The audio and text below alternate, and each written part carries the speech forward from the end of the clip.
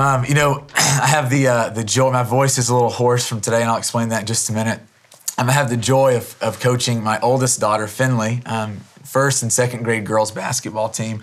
And so yesterday we had a doubleheader, and I was not screaming at the girls, but I was trying to get their attention in a large gym for 2 hours. And so my voice is a little hoarse this morning. But coaching my Finley's team, I'm just having such a blast coaching them this year. This is my third year to coach her.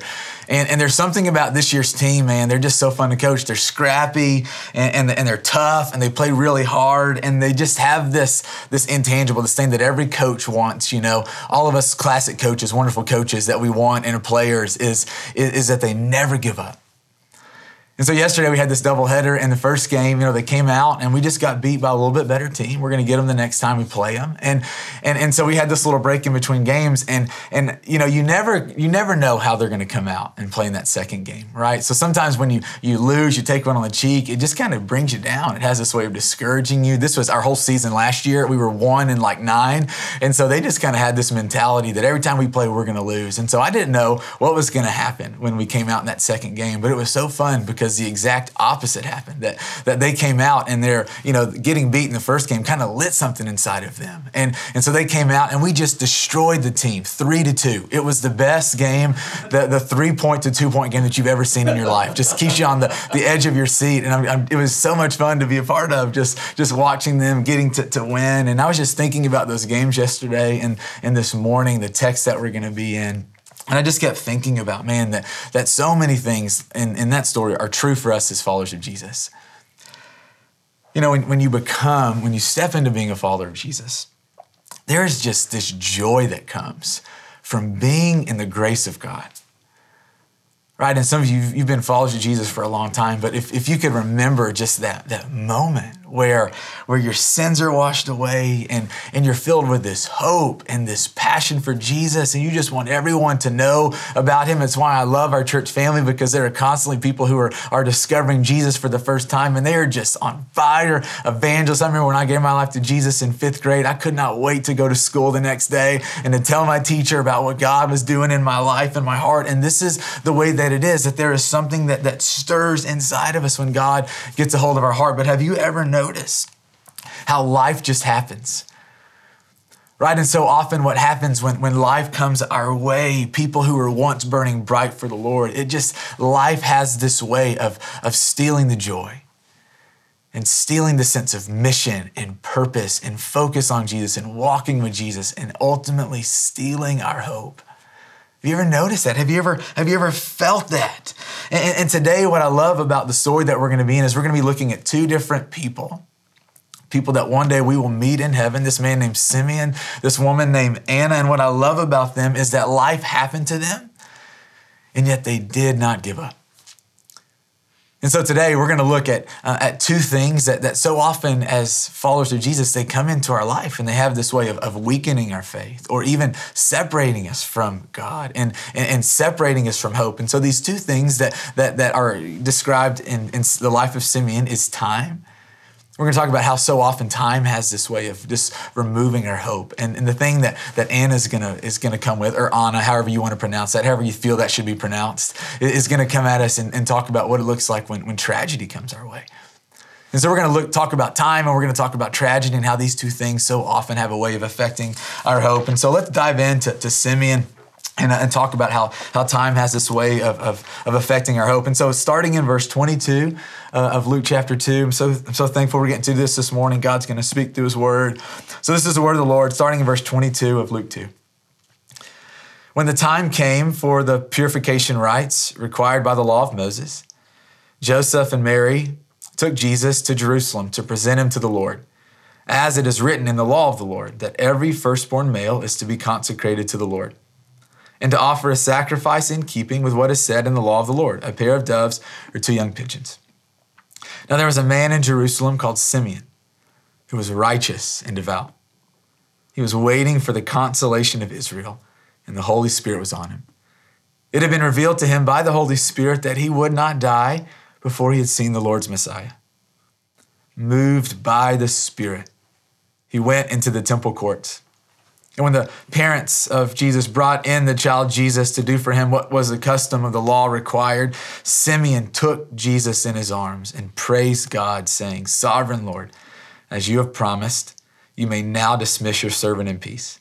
For my eyes have seen your salvation, which you have prepared in the sight of all nations, a light for revelation to the Gentiles and the glory of your people Israel." And so I want to just give us a little color in this story because it's easy to read this and to miss some of the beauty and the things that are happening. And so I don't know what you think about when you think about the temple. You might not have any concept, right? The temple was the place, though, that people went, just like Mary and Joseph, to give their offerings. That when your firstborn child is born, or when you committed a sin, it's a place that you went to make sacrifice. It was a place that people went for the place of prayer. And so when you think of the temple, don't think of this empty building where a couple of people are. I want you to think of the mall at Christmas time in 2019, not this year, right? And it's a place that there are people and they're moving and there are things that are going around. And so here's the picture. Mary and Joseph go to Jerusalem, to the temple.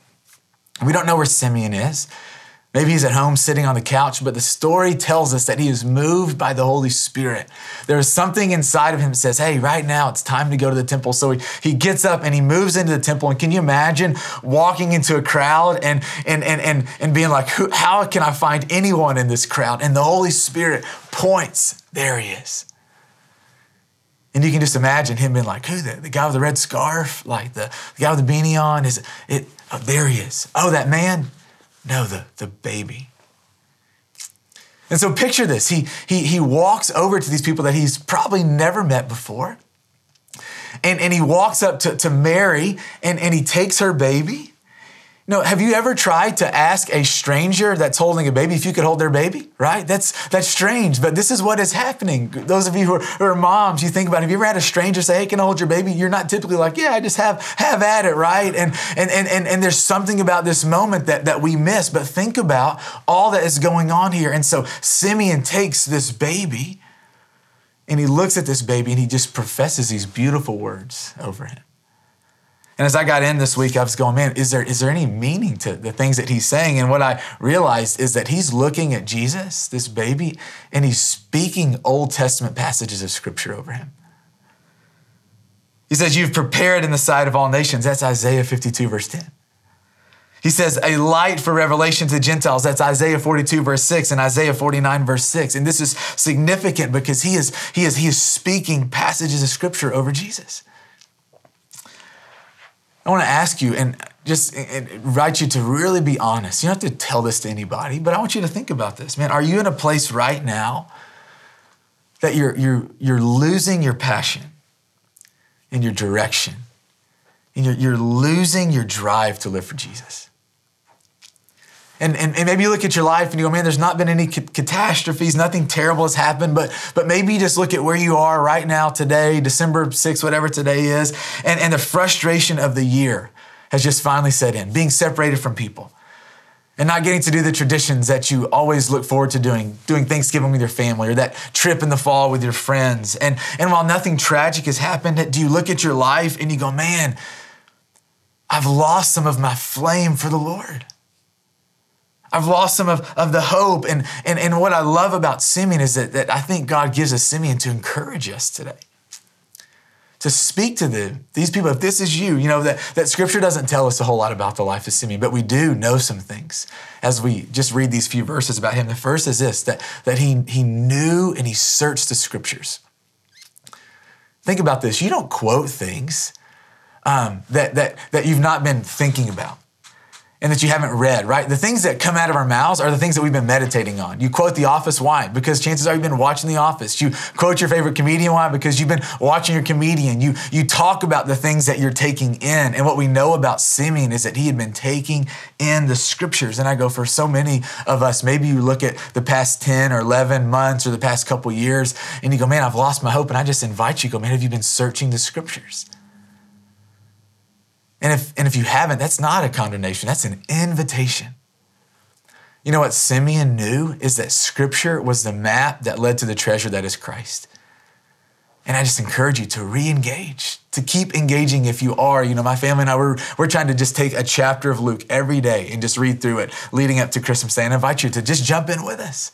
If you don't have a reading plan right now, just be amazed at Jesus. Simeon knew this, that one of the ways to combat the time and how it can so often sink our hope is to search the scriptures. The second thing that Simeon teaches us is that he continued to believe in the promises of God.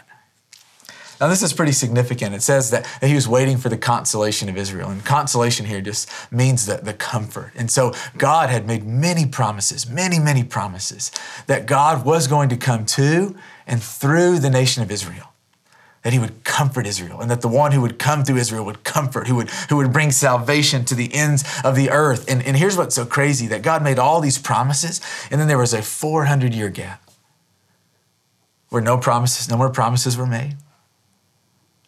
There seemed to be no promises that were fulfilled.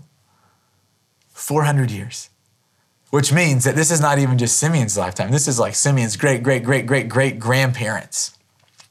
And have you ever noticed how when someone, when you ask someone to do something, or when someone tells you they're going to do something and they take a long time to do it, how we just realize how antsy we are?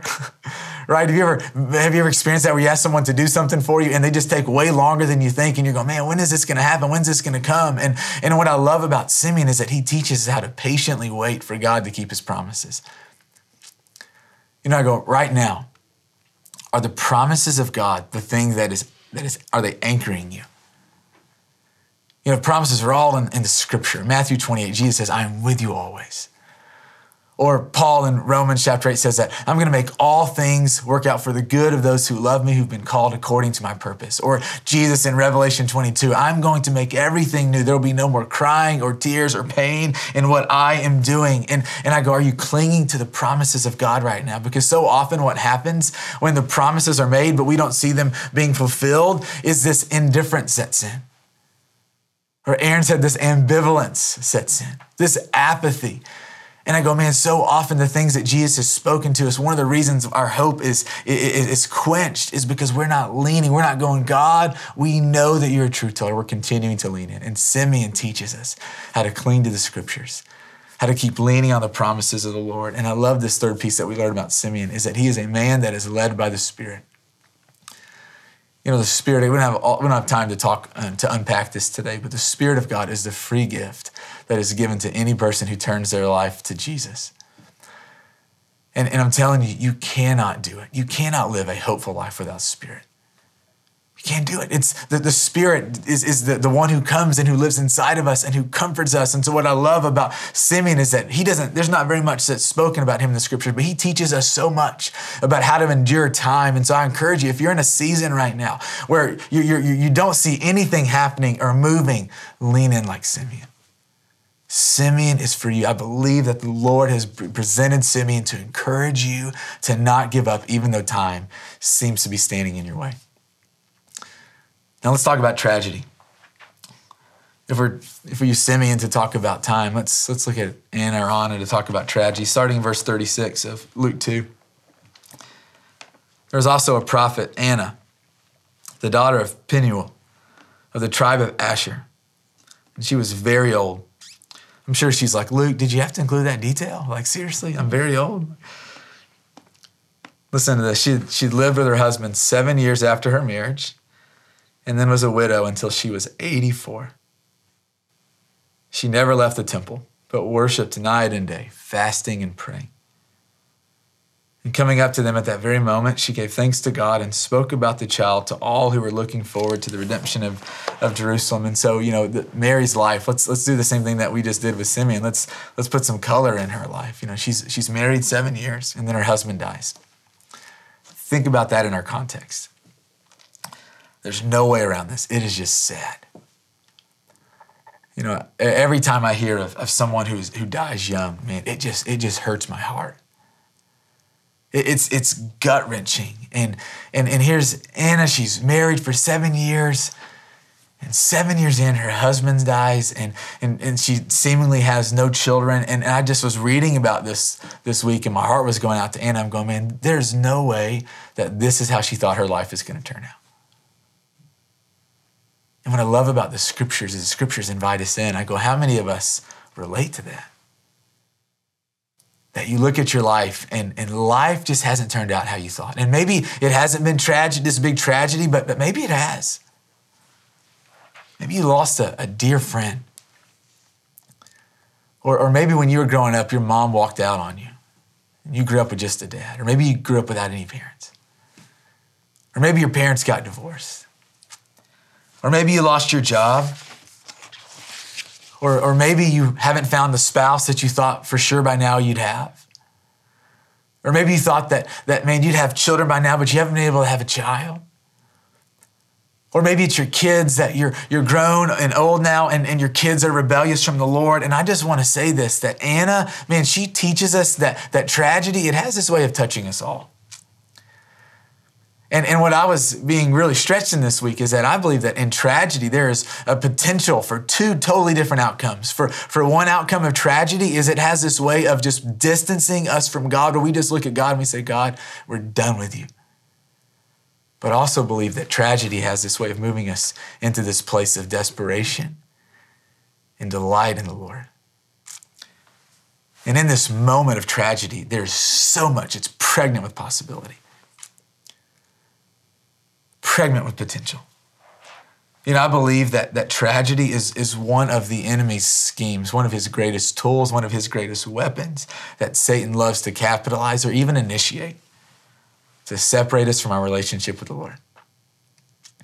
Guys, for those of us who are followers of Jesus, this is, John and Jenna were reading the passage in John. He calls us beloved. Beloved, my brothers and my sisters, listen to this. Our life and our joy and our hope and our strength and our faith, these things come from God through our connection with the Father. This is John 15. You remain in me. I'm going to sustain you. Fruit's going to flow through your life. And these things come from the vibrancy of being in connection with the Lord.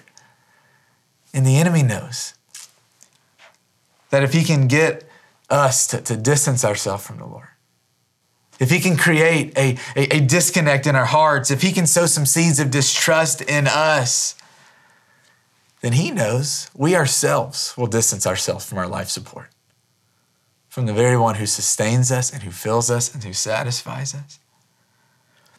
And I was just reminded of the potential and tragedy to move away from God. And we see this happening all the time. And hear me, if I'm speaking callously, if it sounds callously, please forgive me. I understand that my life has just not been that hard. Comparatively speaking, I have no idea what you've gone through. And so don't hear me saying this is how you should react to this. But I do think Anna teaches us. She has something to speak into us, that the enemy, man, so often in places of tragedy is where he comes in and he speaks his greatest lies. And I go, man, if you face tragedy and you find yourself just being disconnected and far and done from God, I go, I want you to think about, have you thought of these words? Have you heard these lines? Man, if God loved you, he would never have let that happen. Or maybe have you heard this line? That God just wasn't powerful enough to do anything about it. Or maybe this is the lie that you heard. He's not hearing those prayers, so quit praying. And I go, those thoughts, where do they come from? They come from somewhere. Beloved, and it's not the Spirit of God. It's the one who's trying to separate you from life itself. You see, tragedy has this way of the enemy getting in and doing some really dark and deep work of separation, but I also believe that in tragedy, there's so much potential to move us into a deeper place of delight and dependence on the Lord. And this is what we see in Anna.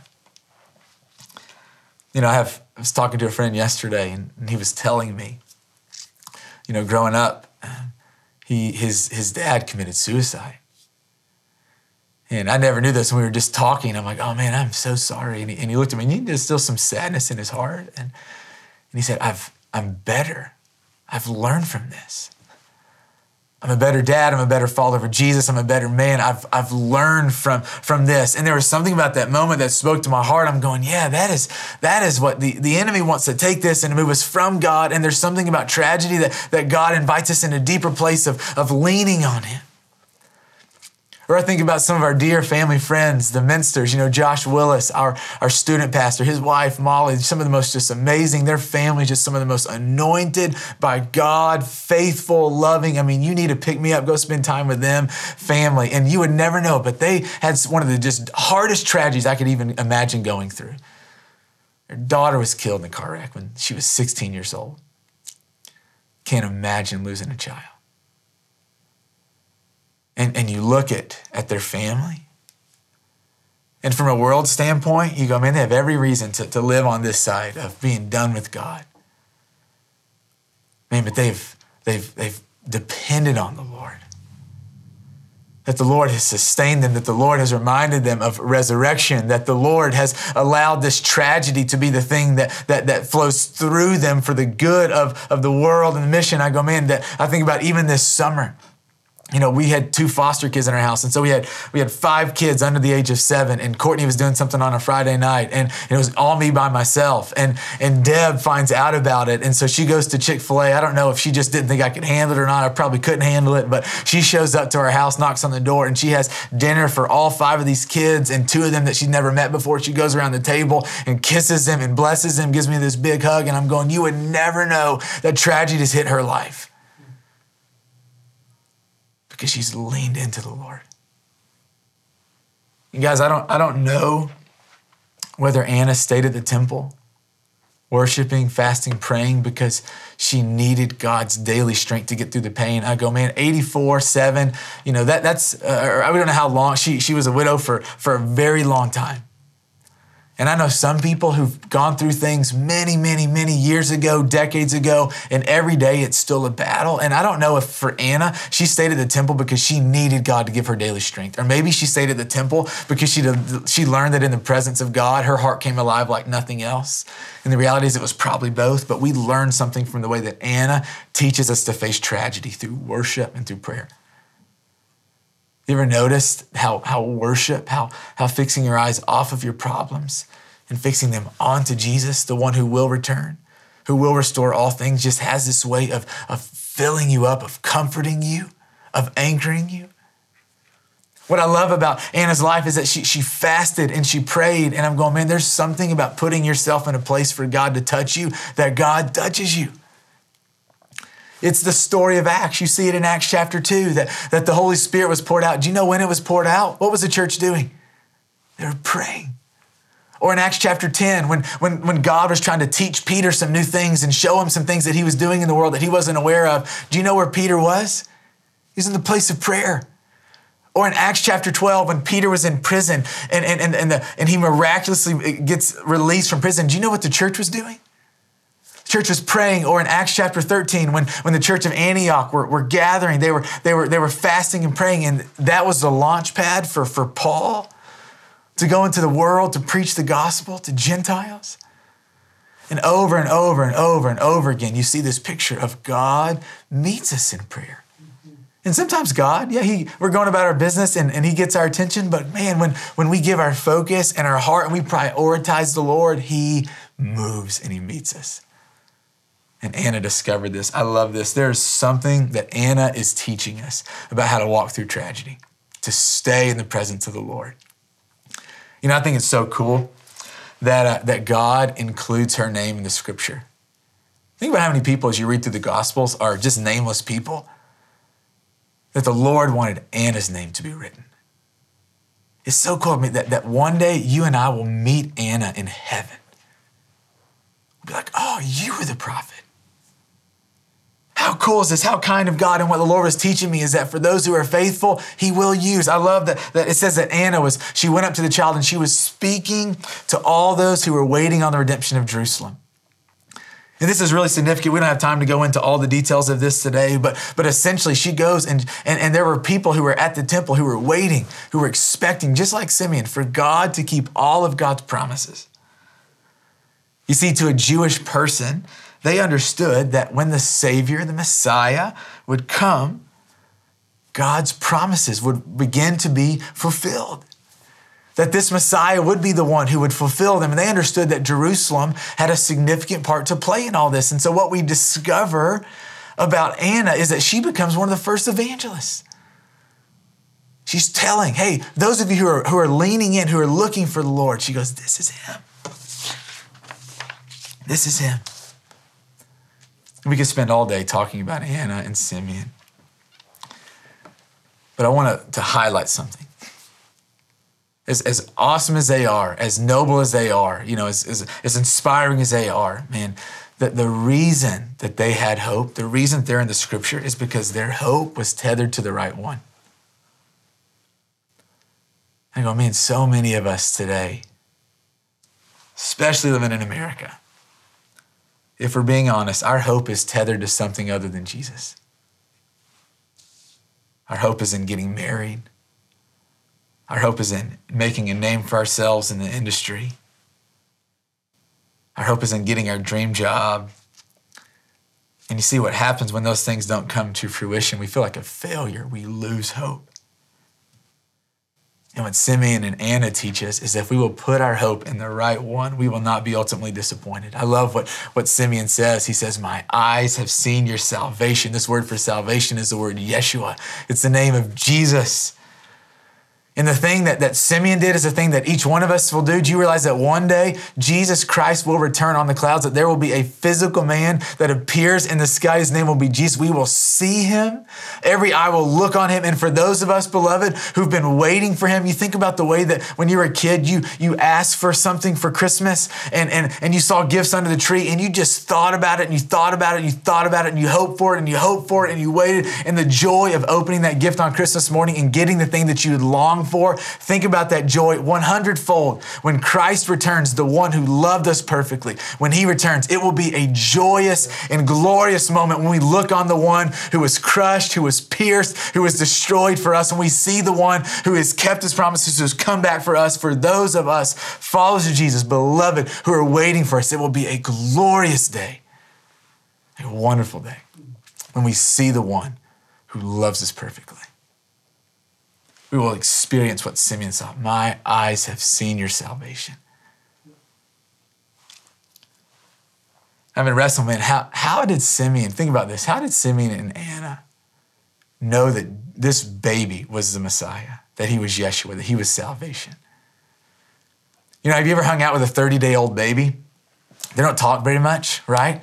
So it's not like in the middle of this temple that baby Jesus was going, hey, I'm the Messiah. He didn't have this mark. It was this baby that couldn't do anything but cry and be held by his mom and his dad. How did they know? By faith they received him.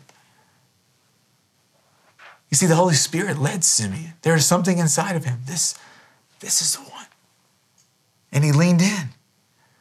And I love this because we have to receive Jesus the same way. 1 Peter 1 tells us that we don't see Jesus right now. Right? Like he's not in the room here at the studio with us. If he was, he'd be preaching right here. We do not see him right now. But here's what we do see. We see what the scriptures emphatically declare over and over again. I love Romans chapter 4, verse 25, that Jesus was delivered over to death for our sins and he was raised to life for our justification. Therefore, since we have been justified through our Lord Jesus Christ, listen to this, through whom we have gained access, listen, by faith, into this grace in which we now stand. And I go, guys, if we receive Jesus by faith, we get to get caught up in the greatest story that ever was, that ever will be. If you receive this Jesus by faith, the one that's declared in the scriptures, that lives in our heart through the Holy Spirit, you will spend your life knowing Christ. You will discover the joy and the satisfaction of being a friend. Jesus is alive. He's well. He speaks. He moves. He is in tune to you. You will be a friend of the kindest, the wisest, most powerful, loving, sacrificial person there ever was, there ever will be. His name is Jesus. You'll get to experience in this life right now, Jesus Christ. If you lean into this, your life, man, the Holy Spirit will reveal things to you. He will tell you secrets the same way that he did to Simeon. Hey, you're not going to die before you see Messiah. That's him. You'll experience the movement of the Holy Spirit. He will do things in your life that will just make you go, God, you're incredible, purely because he loves you. And he's going to use you. If you're a follower of Jesus, he will use you, like Anna, to help other people come to know him. So here's our invitation for today. 3 things. For those of you who are not followers of Jesus, I go, man, do you believe in it? Do you believe in this Jesus? Then if you believe in him, then give your life to him. Become one with Jesus in baptism. Give him your life. If you don't know what that looks like, how to do that, send us an email at share@ethoschurch.org. We'd love to talk to you. We have a team full of pastors that would love to meet and answer any questions that you have. For some of you this morning, you realize, unlike Anna and unlike Simon, man, you've lost hope. And I encourage you to share that with your at-home gathering today. To share that with the people that you've gathered with today. To reach out to someone who is filled with the Holy Spirit and just ask them to pray for you, to pray with you. And for the rest of us, man, let's be like my daughter's basketball team. Resilient. Bouncing back from the tough things that come at us. Why? Because we know that Christ is coming. Our hope is in Christ.